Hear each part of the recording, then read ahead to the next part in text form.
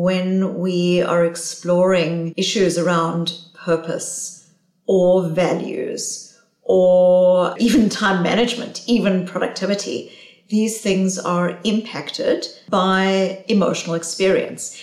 And a central thesis of my work is that as knowledge becomes increasingly commoditized, as we are seeing with AI, it will be more important and more differentiating for a leader who is able to connect with these human beings and with these human skills in ways that are effective.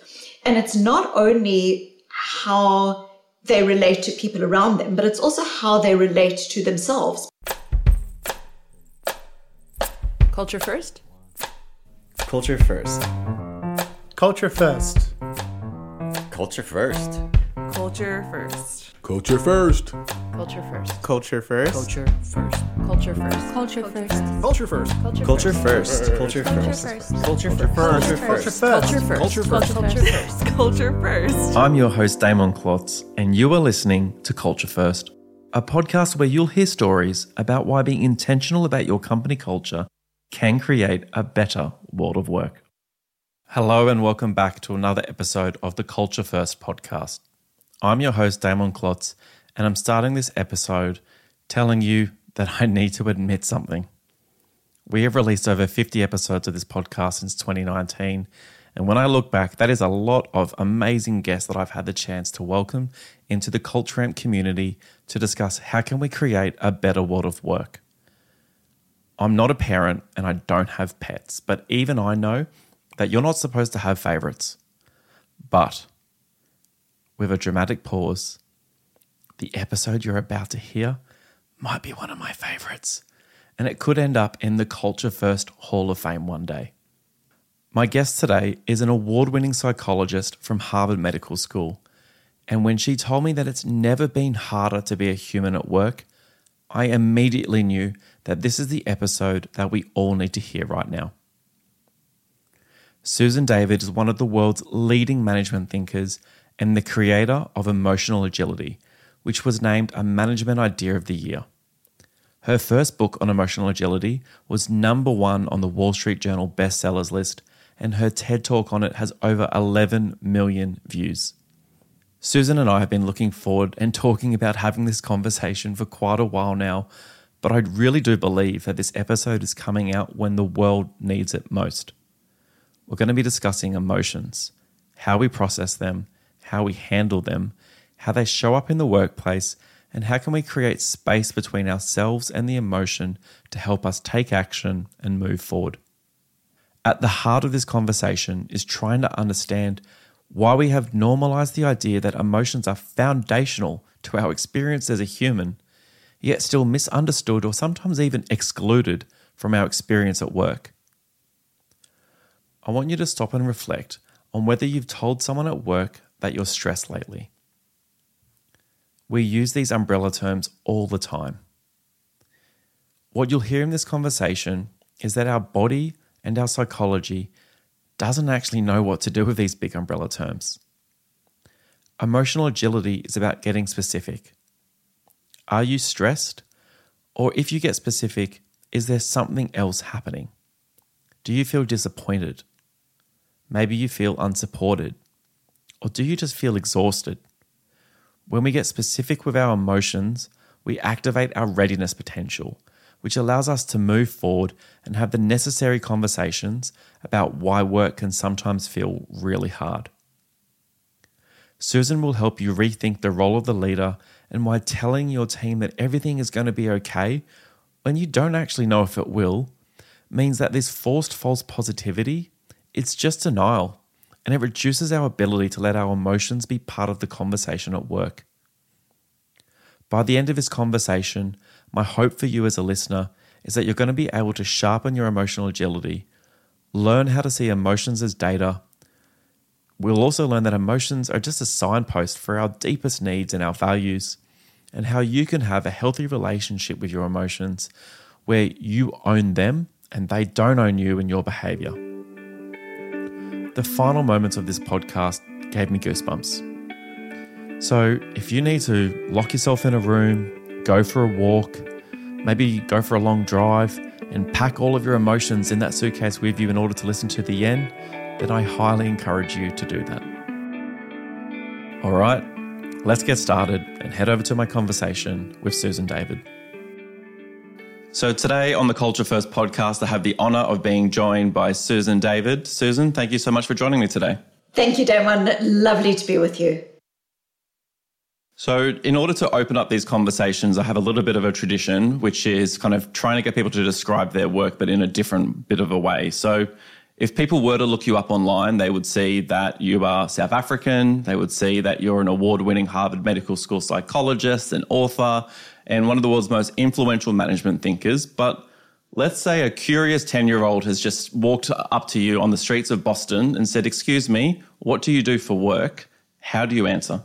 I love this question. I would say what I do for work is I help people to be the healthiest versions of themselves. My work essentially focuses on the core question, which is what does it take for us to be healthy human beings so that the relationships that we have and the organizations that we lead can also be healthy. I love that.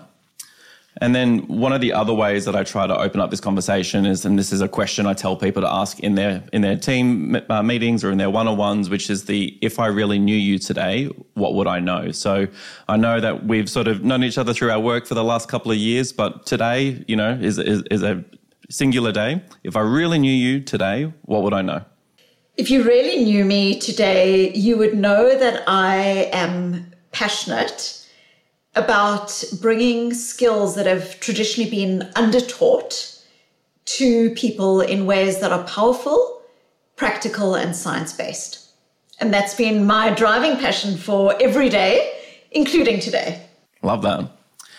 I have to share this little anecdote that in preparation for this interview, I was actually walking around the streets of Melbourne where I'm currently living, and I was listening to some of your content and I was writing down notes really furiously. And then I looked up and you probably won't believe what street I was standing right in front of. You tell me. Fear Street. I did not know there was a Fear Street in Melbourne.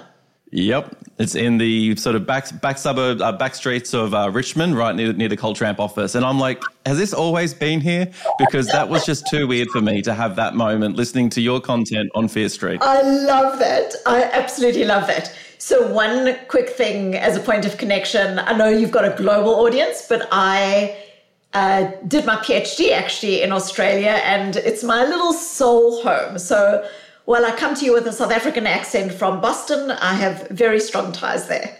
Love that. One thing that I think, I'm not sure if you've been asked this before, but my experience of working and knowing South Africans is that for the most part, I think they're all incredible storytellers. And I just want to know if you've ever thought of or reflected on what makes, a South African a great storyteller. Is it something about the connection to the land, the ecosystem, the way that you're sort of brought up? Because every South African I know is able to weave a story that has me like feeling all my emotions, crying, laughing. So I'm not sure if there's something that unites all you South Africans that we can learn from. Well, I think there are a couple of things. I think firstly, in the African tradition, there is the sitting around a fire telling stories. There is a very strong verbal tradition. And then I think there is the land. There is this growing up in an expanse that is both complex but also extraordinary. And many of the memories that I have as a child are being in that expanse. And, obviously not part of the city when we would go away on weekends, you've got these incredible animals that are there, the sunset, and there's this gorgeousness. And I think there is a spiritual grounding and storytelling element that often comes from that. Because what is storytelling? Storytelling is both emotion, but it's also about to connect with something beyond you as a person. So there's something very transcendent. And I think there's a lot in South Africa, as well as in many countries, that has that quality to it. No, No, thank you so much for sharing that. It's just something that when I was reflecting on this, I'm like, there's certainly something that connects all of you in the way that you sort of think about story, and the whole idea of sitting down and sharing it and it being both a ritual and a pastime is really special. So I'll try to do it proud. I'll try to share one of the stories.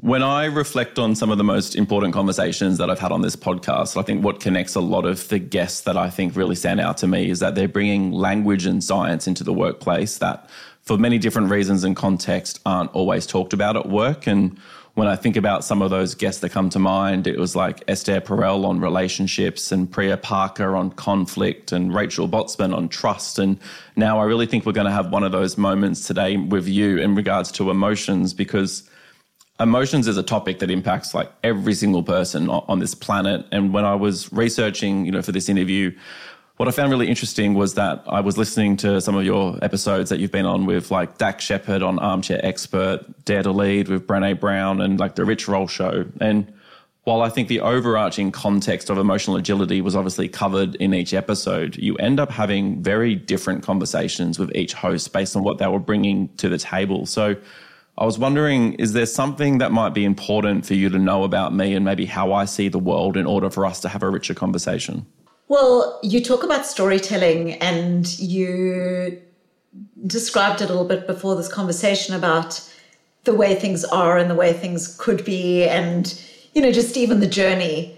And I'm wondering what you're curious about. Like, what are some of the things that when you were listening to the podcast struck a nerve or connected with you in a particular way? Because that's maybe a helpful place to start. Yeah, I think for me, when I both listening to your work, your research, as well as the interviews that you've sort of done, it's this inner knowing that we're having an experience with our emotions without always being able to translate it to a healthy behavior with how we kind of react to it. And I think in the workplace, I don't think we talk a lot about the way that emotions impact our ability to work. And I think the conversations that I've heard you have is certainly more with some of those people was more about personal emotions and how they deal with individual circumstances in their life. So I think the thing that stood out to me was, how do we make that leap where we're encouraging people to better understand how they're responding to their emotions and why anger isn't always anger? It might be disappointment or fear, but then how do we make that big leap into being able to have that same language in the workplace?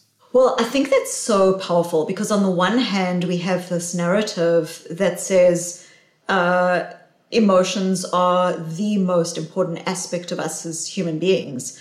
Emotions drive every aspect of our lives, how we love, how we live, how we parent, how we lead. And of course, every day as we come to the world in our organizations, we bring how we feel, and that plays out then in how we lead and interact and collaborate. And so it's curious that on the one hand, there is this absolute reality that emotions are foundational to all aspects of emotional health and culture. And then on the other hand, there is a question about how do we have these conversations effectively in organizations? Like, why aren't we having them effectively in organizations? And it seems like a really, really interesting dichotomy that this essential aspect of us as human beings somehow feels like it hasn't found its way into organizations, because that really then is very interesting. And I think as human beings, then we ask ourselves, why is that? Why is it that in 2023, we are still having conversations that are things like, does emotional health and people's well-being really impact organizational outcomes? Like, it's curious to me that these are conversations that we are only having relatively recently. And so I think that is probably a really good place to start, which is when we think about the history of emotions, and also how emotions are seen in organizations, and why emotions are often seen as soft and ephemeral, and where no one would ever question whether strategy or logic or data should have a place in the workplace. And yet there is still this relative tentativeness in a lot of organizations, or cynicism about whether emotions should play any role, or whether they're soft, whether they matter, etc. And so maybe what we do is we go back a little bit where we look at even Victorian times and the feminization that happened with emotions in Victorian times that still plays out in organizations today. So during Victorian times, education tended to be mainly made accessible to men. And the types of education at the time were the science and the mathematics and the logic and the strategy and what were so-called hard sciences.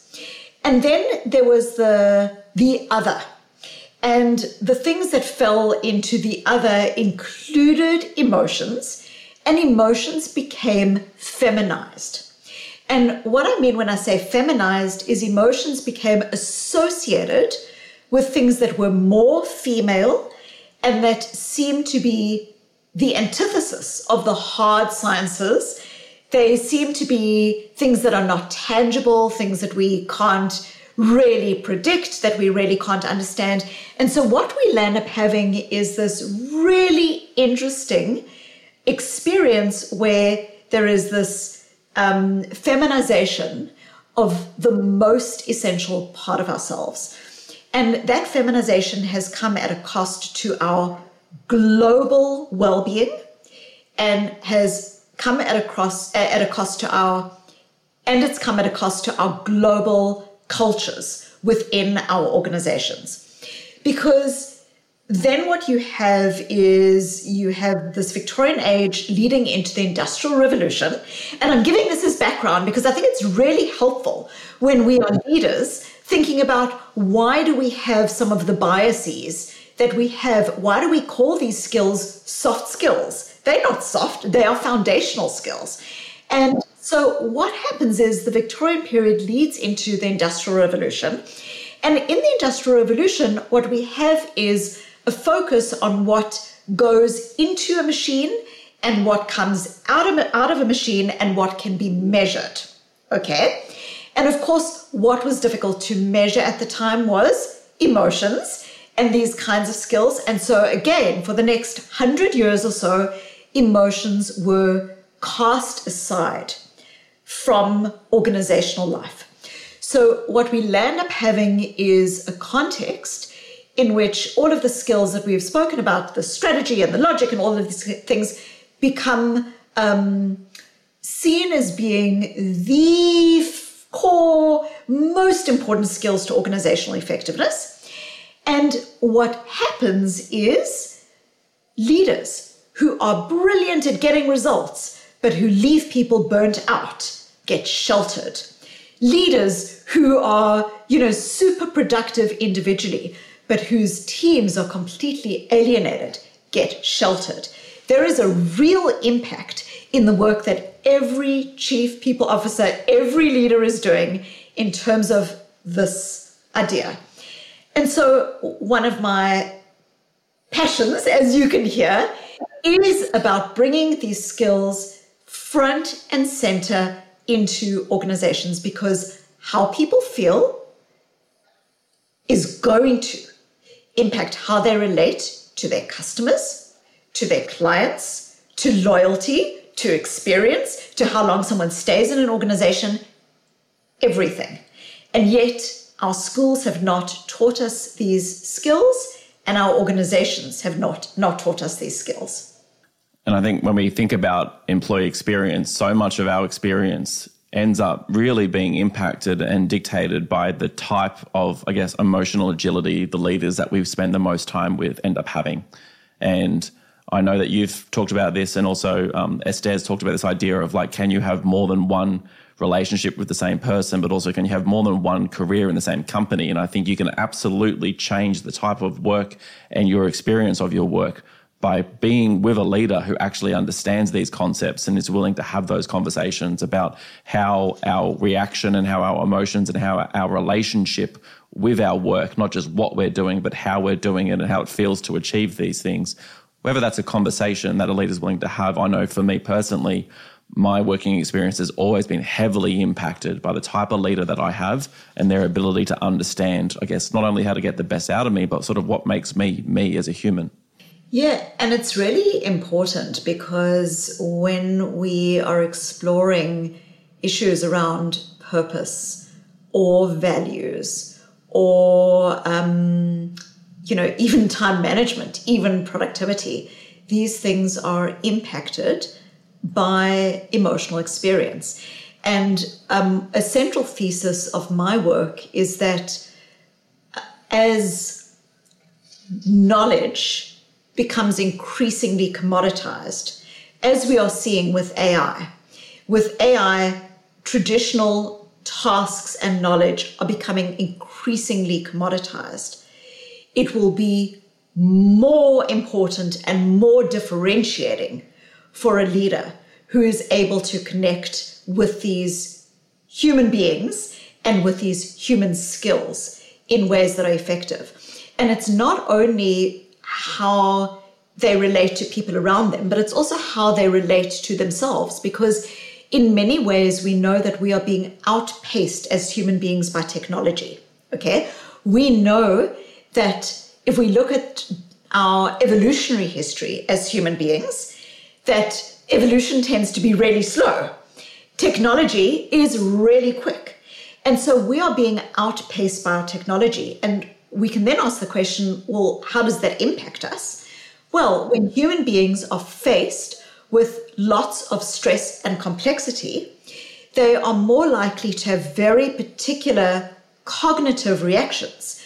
They are much more likely to lock down into wrong versus right, black and white thinking. They're much more likely to be siloed in their organizations, to not think about how what they are doing is going to impact on other teams.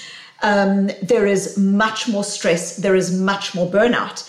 And for any leader who spent just a moment in an organization, they are, surrounded by all of these realities. And so the need for us to cultivate and focus on these emotional skills is likely more important and more urgent than any other time in human history. I could not agree more, and I feel like people who listen to this show are very much in that same camp, and it's just about us getting this message out to more people. And I thought maybe just to kind of hit on one foundational element of your work, but maybe talk about it in a workplace context before we kind of get into more of the actions that we're sort of seeing inside of companies. Emotional agility is a core part of your work. It has also been recognized as one of the most important new terms, in management thinking. You describe it as the ability to be healthy with our thoughts and ourselves. Is there any additional lens that you apply to that when you think about emotional agility in the workplace? Yes. Every day in the workplace, we have difficult thoughts. The thought might be, my boss is an idiot, or my team member's a fraud. We have difficult emotions. We have emotional experiences like stress and frustration and anxiety because of change. And we have stories. Some of our stories were written on our mental chalkboards when we were 5 years old. Stories about, am I creative? Am I not? Am I good enough? Am I not? Stories about, whether we are cared for by the organization, about change, whether change is going to be. So we have all of these thoughts, emotions, and stories every day. And most thinking in a lot of the management literature, and even in ways that find itself into leadership dialogue, is the idea that leaders always need to be, rowing their people on, and leaders always need to be positive, and leaders always need to be solution oriented, and that's a job of a leader. And what I suggest in my work is that when people are experiencing these thoughts, emotions, and stories, a leader who unsees them, a leader who says, well, I know you're concerned, but everything's going to be okay in the end. Just believe in the strategy, which is very, very common. That unseeing of the individual, that leader is engaging in forced false positivity. And forced false positivity is not leadership. Forced false positivity is denial. Forced false positivity is denial wrapped up in rainbows and sparkles, but it is denial. And so a core lens of my work is the idea that human thoughts, emotions, and stories are human, and they are normal. And that we as leaders, our job is not to force positivity or to persuade someone why, they should just believe, or to jump to solution, but rather that emotional agility is about recognizing that these thoughts, emotions, and stories are not good or bad. They are just normal. They're normal. And immediately, if you are a leader, if you work in an organization where you adopt that stance, you can see what you're doing is you are engaging, instead of saying, gee, that person's negative about the change, or gee, some people are on the bus and some people are off the bus. Instead, what you're doing is you're recognizing that everyone is just trying to make sense of their environment. And so there is a gentleness in approach. There is a holding lightly of people's emotional experience. And when we hold that experience lightly, we are able to come to it with greater levels of compassion, because it's hard to human right now. It's hard to be in an organization going through change. So we bring greater levels of compassion. We bring greater levels of seeing the other person. We're able to engage more in the reality of what's going on. So, for example, someone who's worried about change in their organization, a leader who's able to gently show up to that is then someone who's able to understand, like, why is the person concerned about the change, and that it's not that they're being negative, it's that they actually care about the customer and they care about how the change is going to impact on the customer, that there's something real and there's something powerful and values connected in what the person's experiencing. So really, Damon, I think, yes, it's about being able to be with thoughts, emotions, and stories in ways that are healthy, recognizing that these thoughts, emotions, and stories are normal, with a massive caveat that this doesn't mean it needs to drive every action. It doesn't mean because I'm angry about the change, I get to just have it out with everyone. Because a very important part of my work is bringing in values.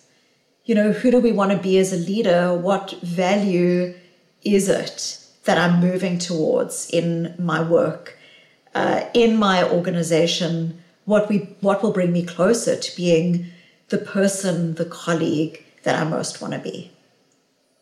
So that's a very big lens, but it's a really important one. What it does is it pushes against a lot of management practice of forced false positivity. It normalizes human experience. It elevates humanity and values.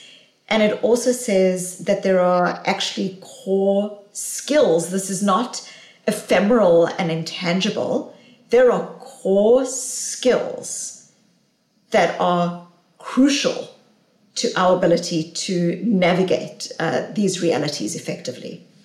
I think we saw some of that behaviour that you mentioned play out in the workplace in two major ways in the past sort of 3 years. The first one was the sort of pretending to know that everything was going to be okay at the start of COVID, where all the leaders were like, don't worry, and like, trust us and we'll work it out, when the reality is no one knew. And then over the last 12 months, with some of the sort of more economic changes that we're seeing, it's the amount of companies who probably had leaders telling everyone to trust me, it's going to be okay. We're going to get there. And then 2 weeks later, there was a massive, reduction in force and people are being made redundant, which they've clearly been planning for. But for the 2 months before that, leaders were telling everyone to trust us and be fine. And this whole idea of this positivity to keep people working towards a number.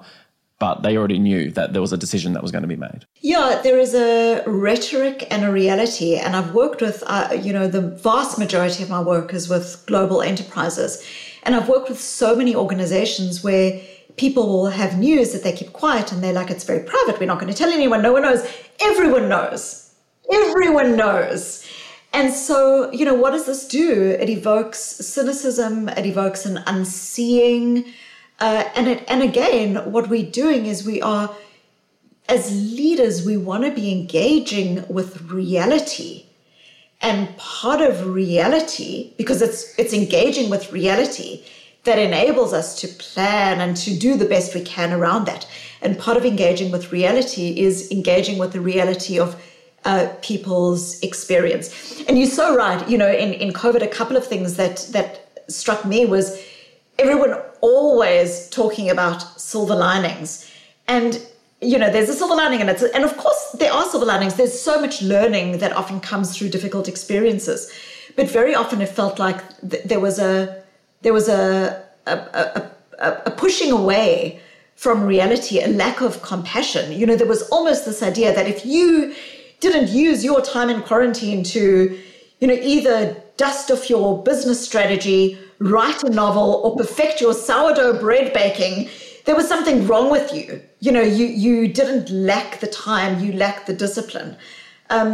So whereas actually that moment was instead calling for us to see each other and to see one another. And this is continuing. I'll give you a practical example of this, which is many organizations right now are going through transformation. And every organization that plans for transformation typically spends 99% of its time developing out the strategy and the plan and the data and the nuance. And they spend all of this time doing this. What accounts for successful transformation? The single biggest driver, and this is research that's been done at Oxford and EY and beyond, the single biggest driver of transformation is actually people's emotional journey.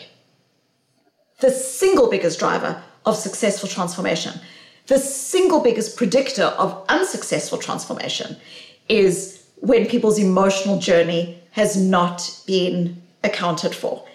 And of course, you could take that and you could apply to any other aspect of our business, from customer acquisition to loyalty to client experience to so on. So it's a really it's really profoundly important. I think the humanizing of transformation as well as the humanizing of data is incredibly important. And obviously at Culture Amp, we spend a lot of time thinking about data. On one hand, I can tell you that, 1 billion data points about the employee experience have flown through Culture Amp now, over 1 billion. But I always go back down to that is an individual, and that is someone's individual experience on any given day. And I think you have this great terminology around data being sort of emotions being data as opposed to directives, and this idea of signposting being important for us to understand how we're sort of seeing emotions play out in the workplace. So could you give some advice to leaders listening about how those two things play out and how they can use those emotions as data? Yeah, absolutely. So a lot of leaders who are listening right now might be saying, well, what should I be doing if I'm not positive? That's what I need to be doing. I can't be negative. Or leaders might be saying, well, I've got to evoke some trust in people. And I think, we had a moment in history where one of the most important leadership capacities is not asking people to trust the map.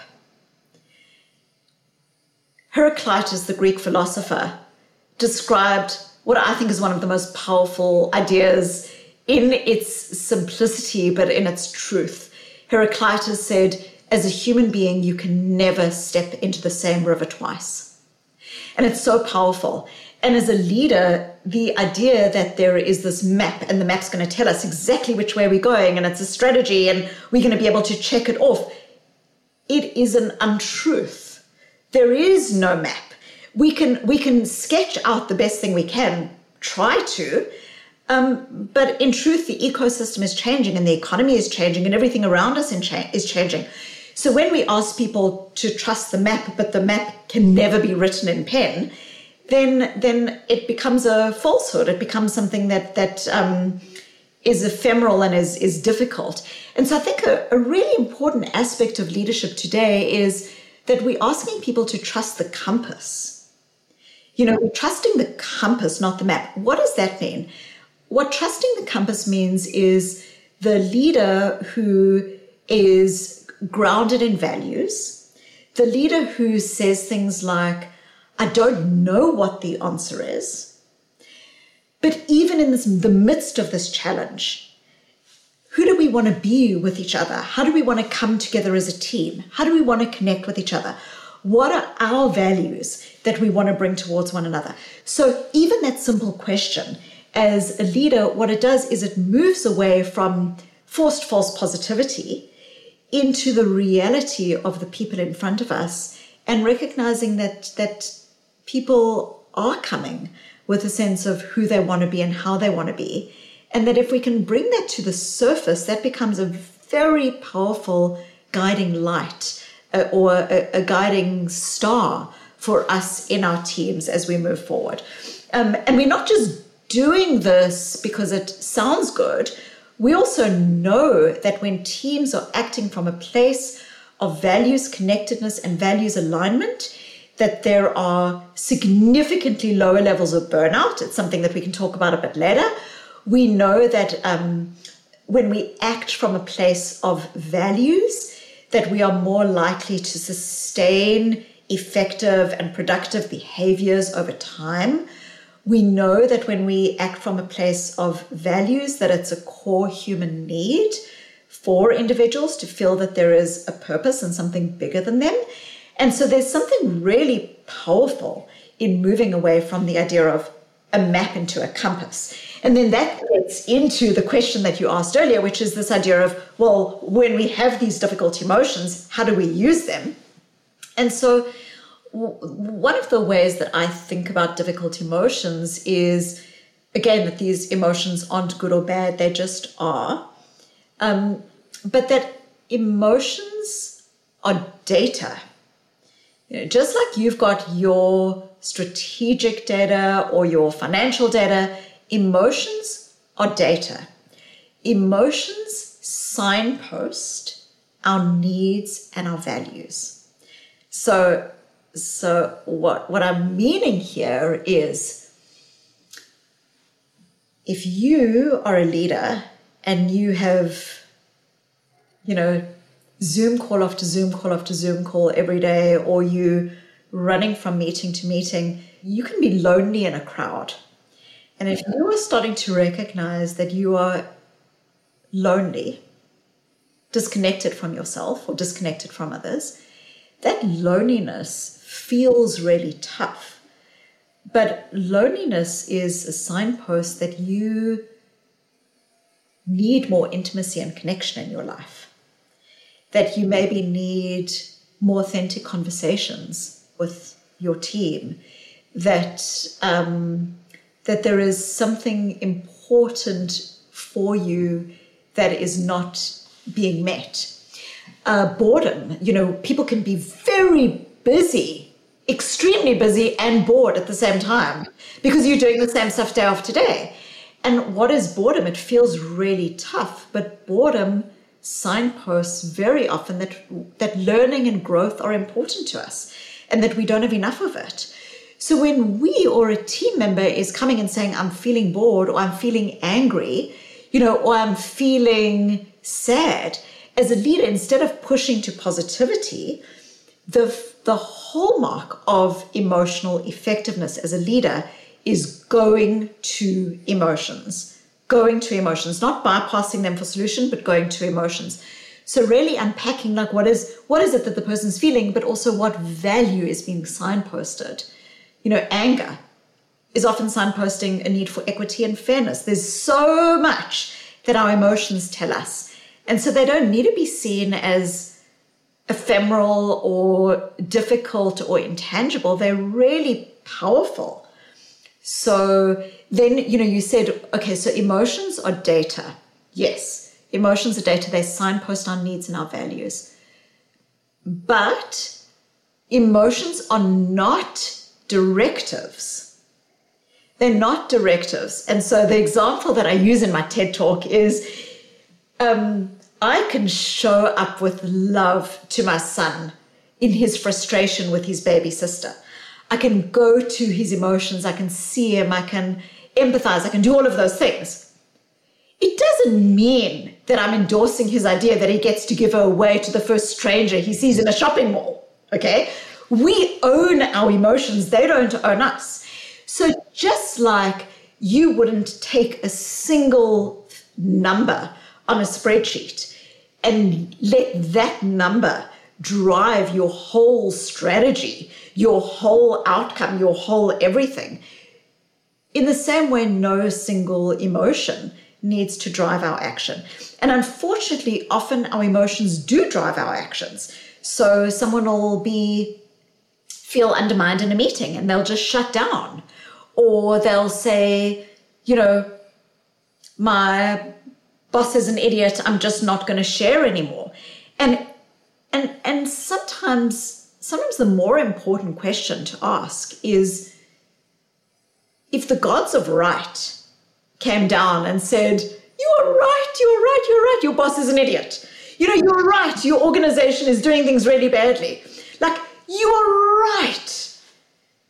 You still get the choice as a human being stepping into your power, your presence, your wisdom, your leadership, your groundedness, to ask yourself, even if I'm right, who do I choose to be in this moment?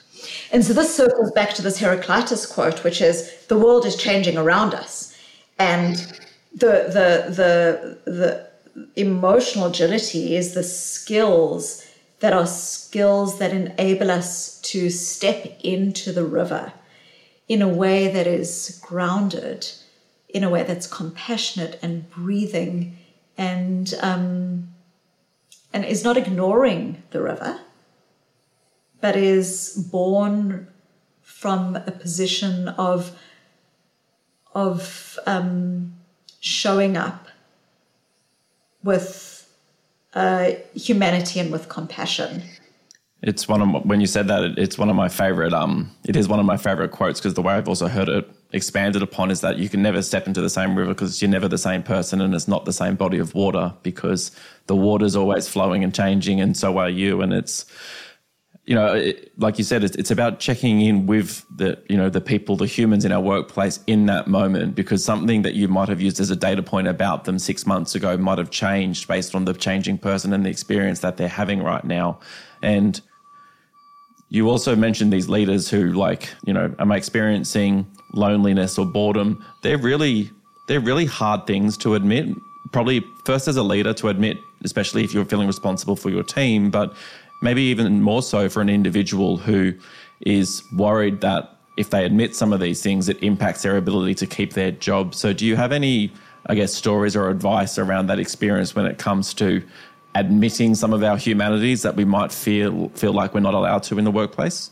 Well, admitting or showing up to yourself does not mean that you always need to express those things. So, often when people talk about feeling your feelings, let's all feel our feelings, sometimes it sounds like feeling our feelings means we've got to tell everyone our feelings.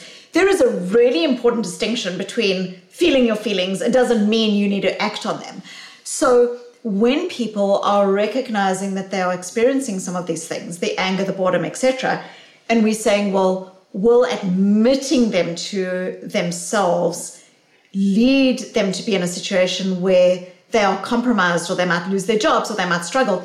What I would actually suggest is, based on the research, we know that the opposite is true. That the more we push aside these difficult emotions, the more we pretend that actually these things aren't being experienced, whether that's with ourselves or with other people, the less, the more we push aside, the less ability we have to actually problem solve, the less ability we have to say, okay, what is the value that's in play here? Okay, I'm bored, I need more learning and growth. How can I get it from other parts of my business?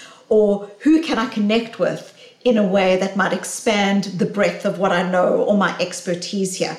So the more we ignore, the more we suppress, the less likely we are to be effective over time. And this is why these skills are so important, because you highlighted this a little bit earlier, this idea of context, which is that my sense of the person from 6 months ago might be different today because they are changing and we are changing. And emotional agility skills are really the skills that help us to pay attention to the context so that we can be sensitive to context. And I'll give you an example of something that I experienced recently. I was working with a very senior leader and this is a fairly dramatic example, but we see it play out in many different ways. So I was working with a senior leader, and obviously I'll change all of the details here, but this leader was an extremely important individual in bringing food to families in a refugee context in a country at war. And this individual described to me how, in order to do his job properly, to bring this food to these individuals, he needed to work with a particular government official. And he said to me that the government official completely enraged him. And he said to me that every time he spoke to the government official, that this government official made him feel belittled and insignificant, like his father used to make him feel. And therefore, the way he was dealing with it was by ignoring the government official's calls, completely ignoring his phone calls. Now, this is an example not of emotional agility, it's an example of emotional rigidity. Rigidity because this person is now not in the context of the actual situation he's facing. Rather, he's got this story from his childhood that is playing into the context. And it's a rigid story because in order to solve this situation by using this particular story, you either are going to need a brand new childhood or you're going to need a brand new government official, neither of which is likely. So in order to be effective as a human being, it asks us that we move beyond this rigidity into context, into what is in front of me, and into the skills that help us to navigate that. And if it's helpful, we can maybe discuss some of those like practical skills that enable this for leaders if they're dealing with teams or challenging situations. Yeah, I would love to discuss that, and maybe a lens as well to think about it is this idea of how to better understand the emotions of the people that we're working with when so much of the world has gone from the 3D to the 2D. And while we see maybe more of someone's personal home, we don't see more of them as a person in the same way that when we spend time face to face. So I was wondering if there was any ways that you were seeing our ability to understand the emotions and feelings of others, whether that's become harder with the ways that we're more and more knowledge workers are working these days. In some ways, yes, I think it is harder. In some ways, there is a huge amount of connection if we make the time and the opportunity for it to have really rich and deep conversations that are not in person. In fact, in a lot of my work, I've found that even in the days before Zoom, I would prefer having phone calls with people than meeting them face to face, because sometimes there is the ability to have a really honest conversation without worrying about all of the, impression management stuff that comes through. So, but I do think that this is a very important question. The first part of emotional agility that I think really is helpful is this idea of showing up to difficult emotions. What I mean by this is, again, moving away from how you think you and other people should feel, instead of just to what it is, which is how they do feel. The person is angry, or the person is scared, or the person is whatever, or you are whatever. And really what this is it's about gentle acceptance. It's about not turning away from, but rather turning towards. And, it's a truism that when a city is being bombarded, it's very difficult to rebuild that city. It's very difficult to build a city while it's still under attack. And the same is true of us as human beings. When we are in a space of hustling with whether we should or shouldn't, or someone else should or shouldn't feel something, then it's very difficult to actually move forward in any way that is healthy. And so an important part is the normative aspect of the human experience. A second aspect of emotional agility, which is I've referenced a little bit previously, is really this idea of compassion. Compassion is often seen as weak or lazy or something that doesn't really have its place in business. We might talk about it on LinkedIn, but when it actually comes to the day-to-day experience, compassion is often something that feels to leaders like it's, am I letting people off the hook? Or am I lowering expectations of myself and others? And actually, if we just imagine for a moment, you go to a restaurant and there is this extraordinary scene unfolding in front of you, which is a little 18-month-old child or a 24-month-old child that runs away from his or her parents or caregivers at the restaurant. And what does the child do? It gets off its chair and its little fat bottom and it runs away, 5 or 6 or 7 steps. And then what does it do? It turns around and it looks back. And what is it looking back to do? It's looking back to make sure that the parents or caregivers are still there. Why? Because the notion of a secure base, the notion that if something goes wrong, there is someone who has my back, is one of the most powerful ways we can be in the world. So what does the child then do? It looks back, sees its parents and caregivers still there, and does it go back to them? No. It runs even further. Okay? So what is happening here is the knowledge that if something goes wrong allows me as a child to explore, to risk take, to learn, to develop competence, to do all of the things. Now we take that idea into the workplace. What do we want of our teams? What do we desire of our teams? That they learn, that they are able, not unrelenting risk, calculated effective risk, that they're able to do it, that they're able to explore different conversations, that they're able to be curious, that they're able to deal with conflict effectively. All of this is risk-taking. All of this is learning. So compassion for yourself. When you say to yourself, it's hard to be a leader right now. It's hard to human in organizations right now. And I'm going to be kind to myself. That compassion allows you to do better and be more effective. And then, of course, when you take that and you turn it towards your team, many people on this podcast listening today will have heard of psychological safety. And what is psychological safety? Psychological safety is that secure base turned towards others. That when you are feeling safe, you are more able to point out errors or voice concerns or help us develop the kind of outcome that we want as an organization. So those are some things that are important. There are many other very practical tools, but I'll pause for a sec.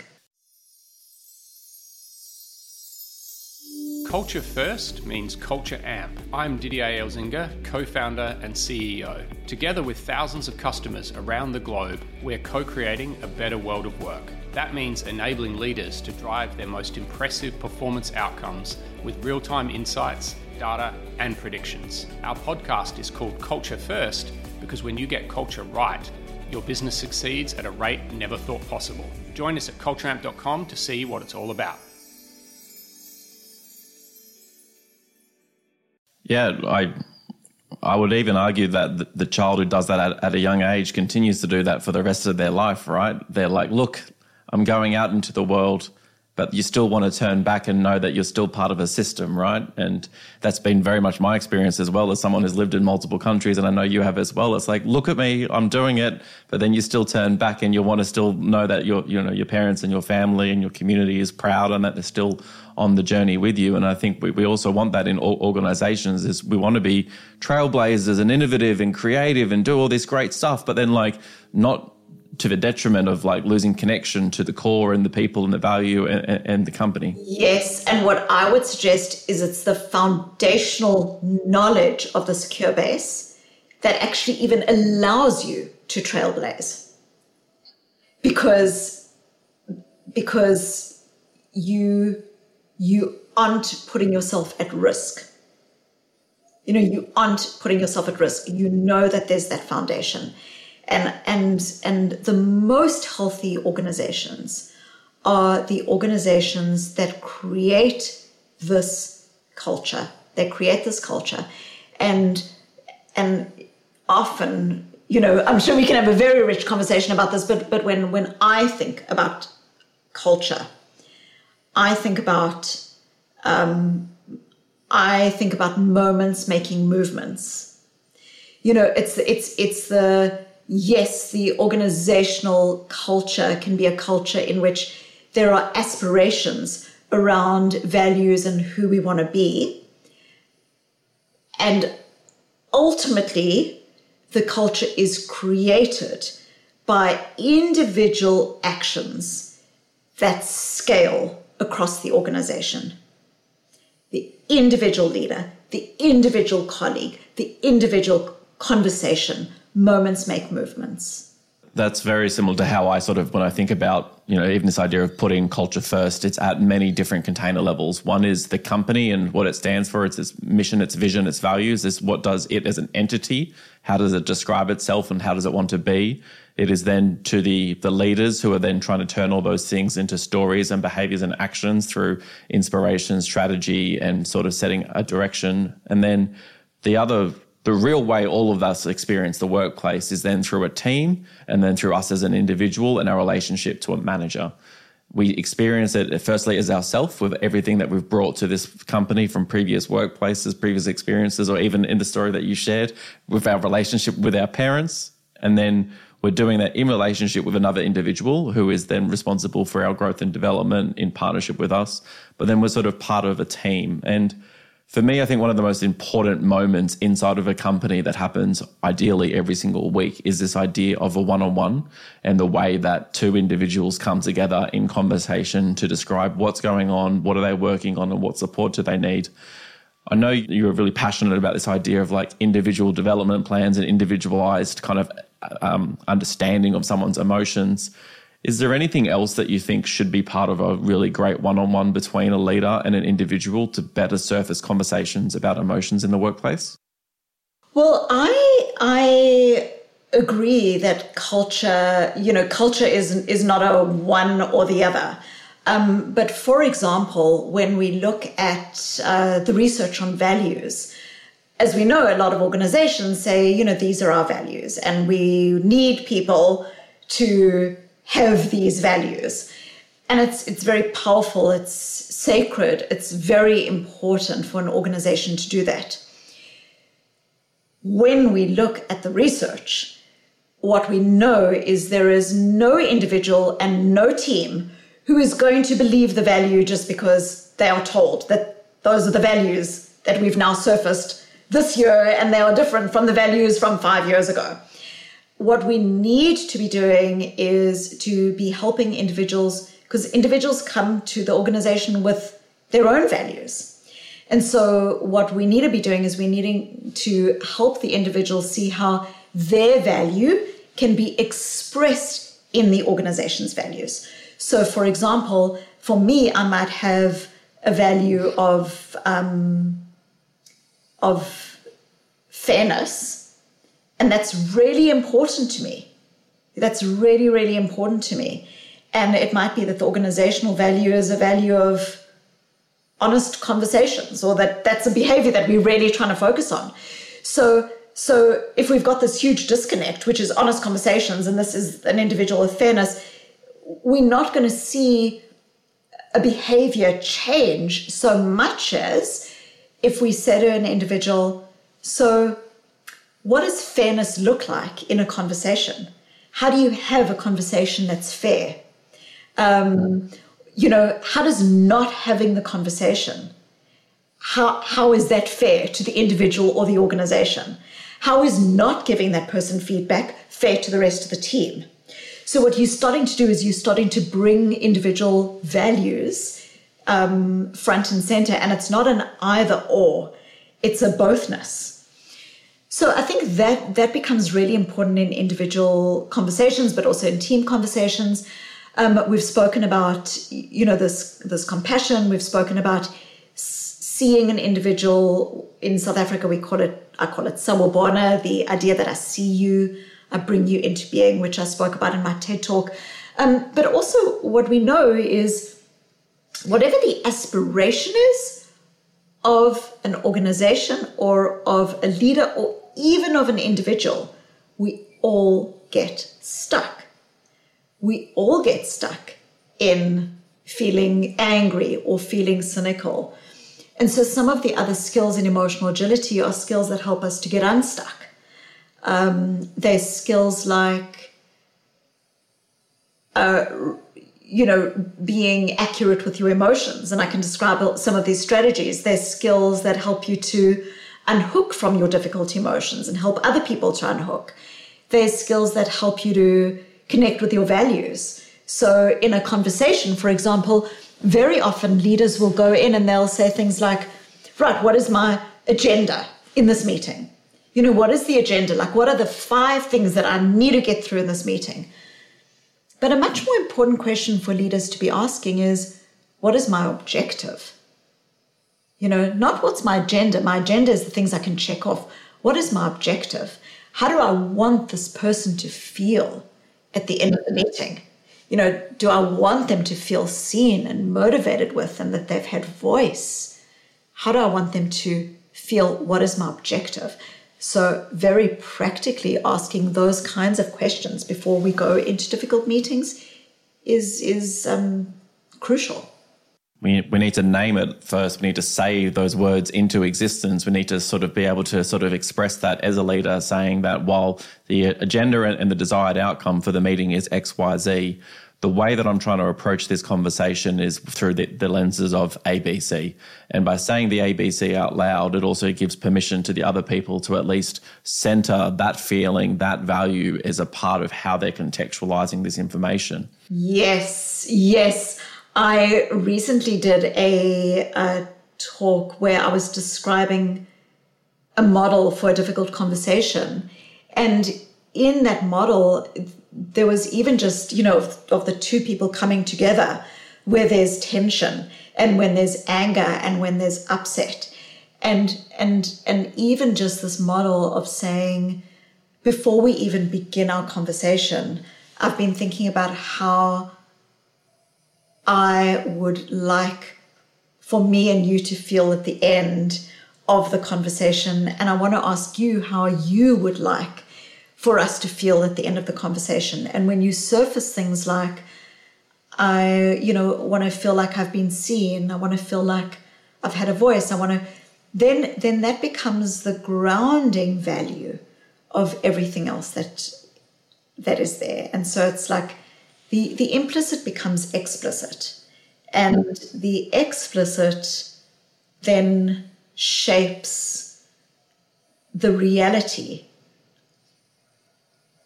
that helps us to move forward.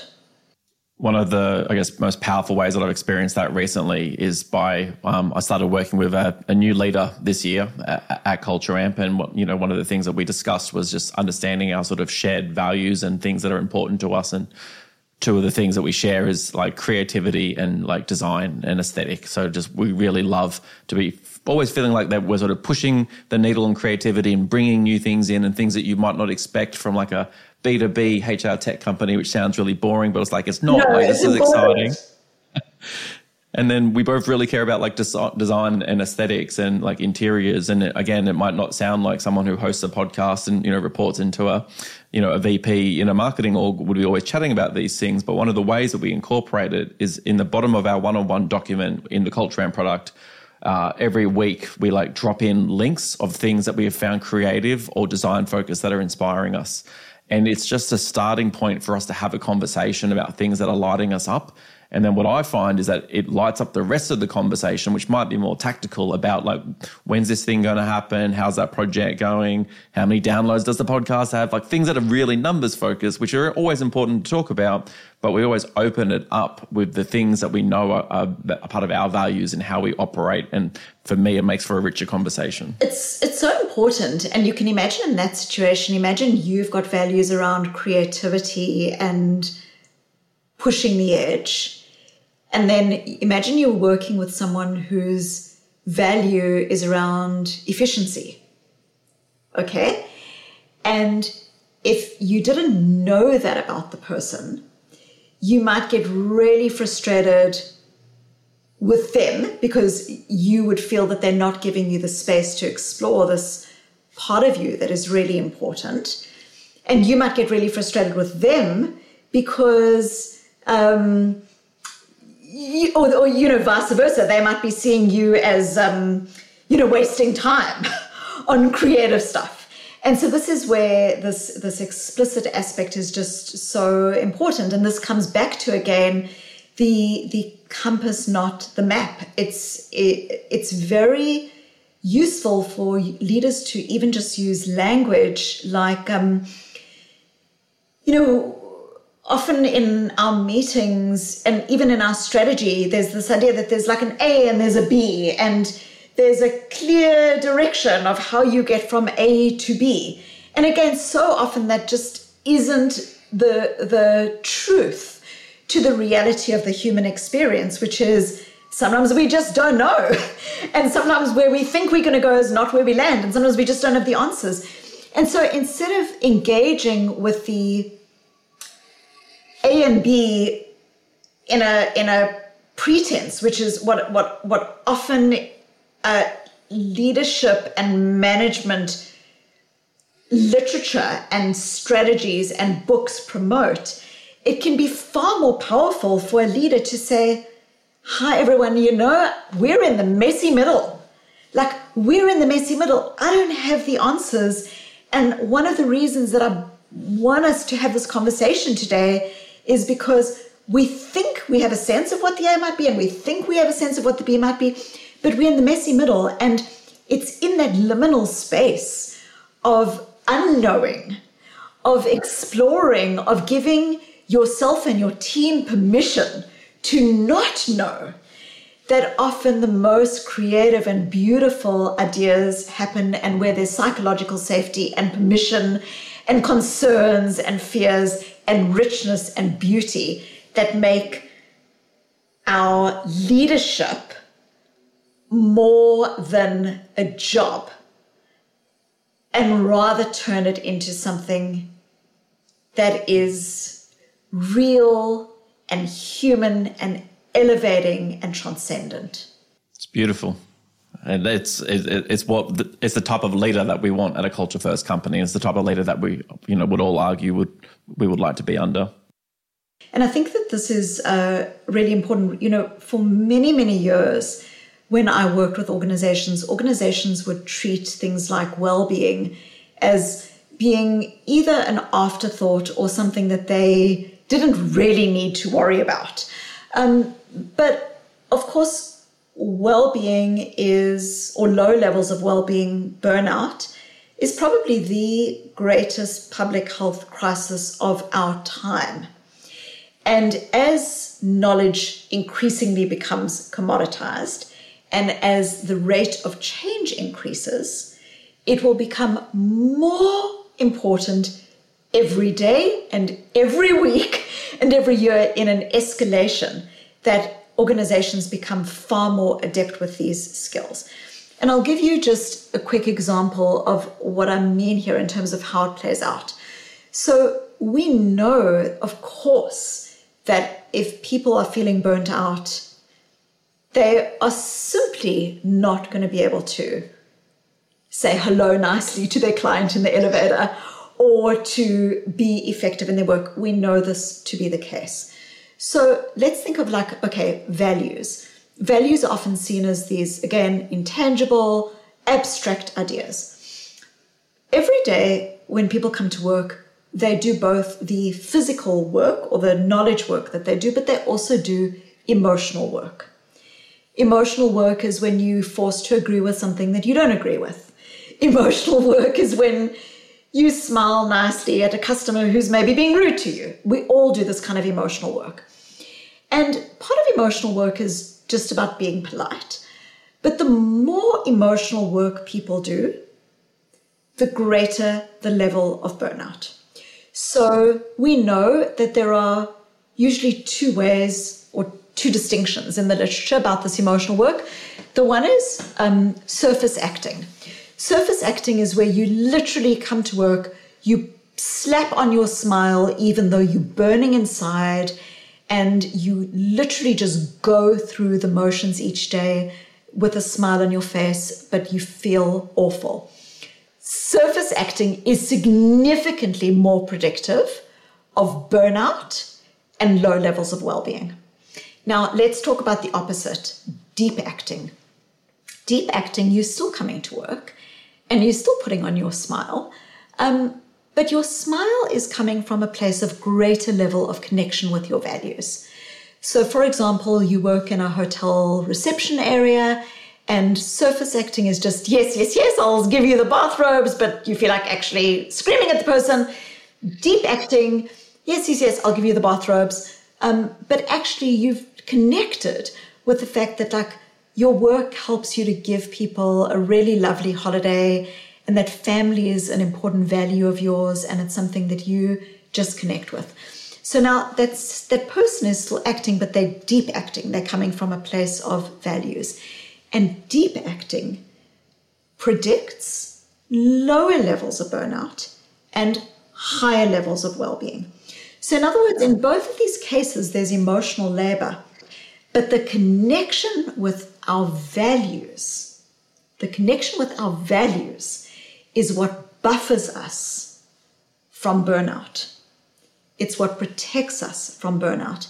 And again, this is the reason that these skills are not just abstract any longer, but they actually need to become front and center of what every organization is working to and working with. That was such a vivid example of I could see a hotel with the different types of employees and you don't even need to run, and not saying that you shouldn't be running these engagement surveys, but you wouldn't even need to run a culture amp engagement survey to know when there is the surface level acting and the deep acting, when you just look at the behaviors and how they're showing up in those daily ways. You would know, and you would see lag indicators in talent retention. You would see lag indicators in customer loyalty. You would see all of this 18 months down the line, 2 years down the line. That comes from that place of how someone is experiencing their work and how they're experiencing themselves. In that example, should we try find ways to, keep those surface level actors, and is it about finding other jobs that are more aligned to sort of where they're at both emotionally and their values, or should we just be trying to find more alignment to find those deep actors and placing them in the right roles where they can really succeed? A very big part of surface acting is often happening in environments where people are feeling unseen, where leadership is not happening effectively. So it's not always an individual experience. It's also a systemic experience. We can keep on asking people to lean in and lean in and lean in to untenable circumstances.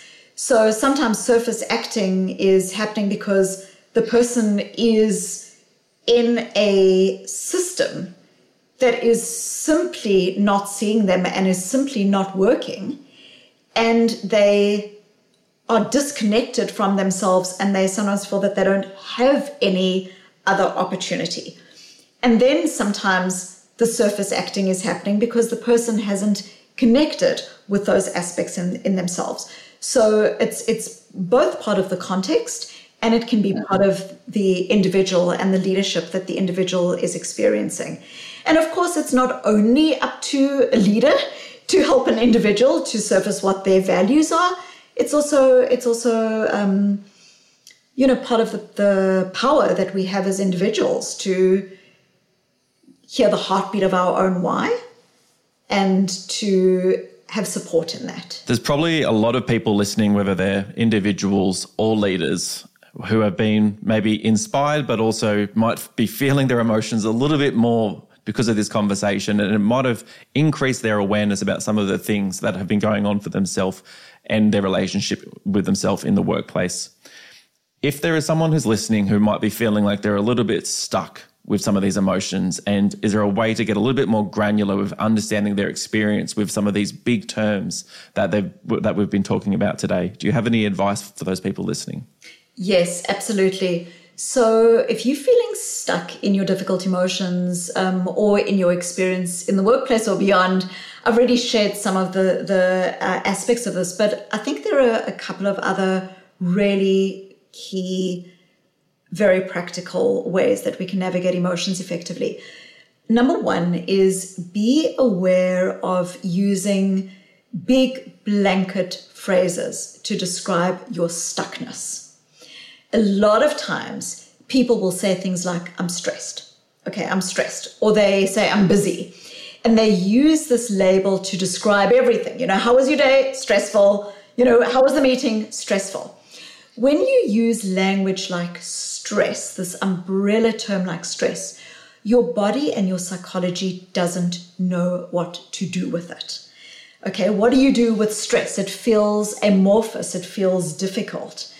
So a very important skill of emotional agility is get specific.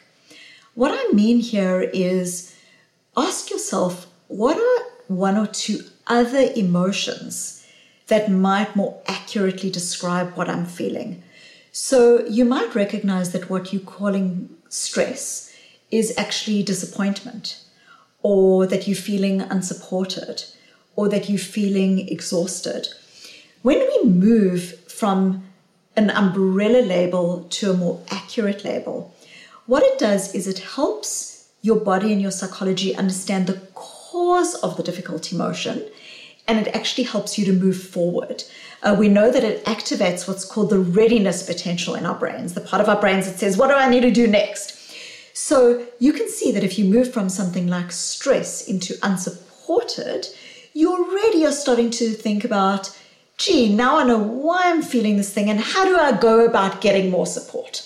So that is one very powerful strategy and is, as we've mentioned before, associated with increased well-being and effectiveness. A second aspect is very often we use language that's I am language. I am angry. I am being undermined. I am not good enough. When we use I am language, what it makes it sound is as if you are the emotion, okay? In other words, I am sad, all of me, 100% of me is sad. There's no space for our wisdom, for our breathing, our compassion, our connection, when we are literally all of us defined by that single thought, emotion, or story.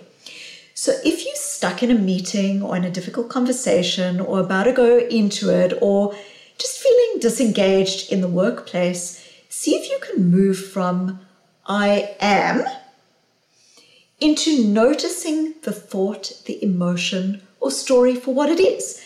It's a thought, it's an emotion, it's a story. So for example, I am sad becomes I'm noticing that I'm feeling sad. I am terrible at this job. I'm noticing my thought.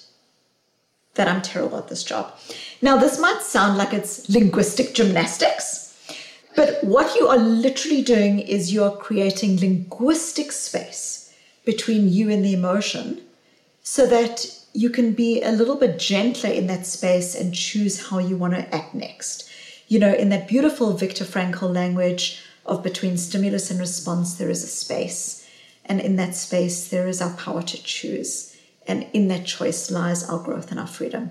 Both emotion granularity and noticing thoughts, emotions, and stories for what they are create space. And the idea that I often use visually for this is that when you say something like, I am sad, it's almost as if there is a sad cloud in the sky and you are that sad cloud. Okay? You are it and it is you. But for anyone who's listening right now, you know, you aren't the cloud. You just aren't the cloud. Every single one of us is beautiful and human and capacious enough to experience all of our difficult thoughts, emotions, stories, and still choose who we want to be. Because you aren't the cloud, you are the sky. You know, you are the sky. We are all able to take that bigger perspective. And then the last thing that I would say is that a core part of emotional effectiveness for both leaders, but also for humans, for parents, for loved ones, is this, that when we are with someone who is struggling for whatever reason, often what we want to do is we want to go through those emotions. I mentioned this earlier. It's like we want to jump to solution. We want to fix. We want to show the person the silver lining. But when we do this, we are avoiding difficult emotions and we will not cultivate sustained behavior change. On the other hand, if we just go to the emotions, oh my goodness, it sounds like you're sad, it sounds like things are awful, it sounds whatever, we literally can get stuck with the person in ruminating, in brooding, in water cooler talk. And that is also not effective when it comes to emotions, because it's getting stuck in emotions but avoiding problem solving. So if you're a leader, if you're a person struggling or trying to get better in emotional skills, it's useful to recognize that emotional effectiveness comprises going to emotions, how are you feeling, what's going on, and then both are necessary, neither one is sufficient, and then going through. Not trying to solve a problem for a person, but helping them to think through and coaching them through solutions. Go to and go through. What is the bridge that builds between the two? It is values, okay? Go to, go through, and in there's emotions that are signposting our needs and our values. So see if in the conversation, through the person's difficult emotions, you can surface, actually, it sounds like you really care about growth, or actually, it sounds like you're really worried about such and such because this is important to you. So now how do we move forward with those values? And Damon, the reason I highlight this is because we can often get stuck in difficult emotions or we can bypass them.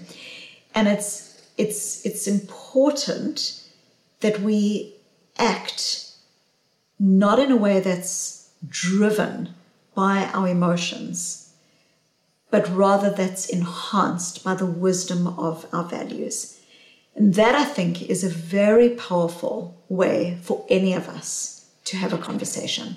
I feel very tingly even listening to that, because it's your work has been such a powerful mode for me to really tap into, and and everything that you've shared today is like, I sort of made a promise to the guests at the start that this would be a really special episode, in the same way that I think some of the other seminal episodes in terms of bringing incredible academic rigor, but real stories and words into the workplace, but also just as humans. And like one of your most famous sort of lines that has really stayed with me is this idea of discomfort is the price of admission to a meaningful life.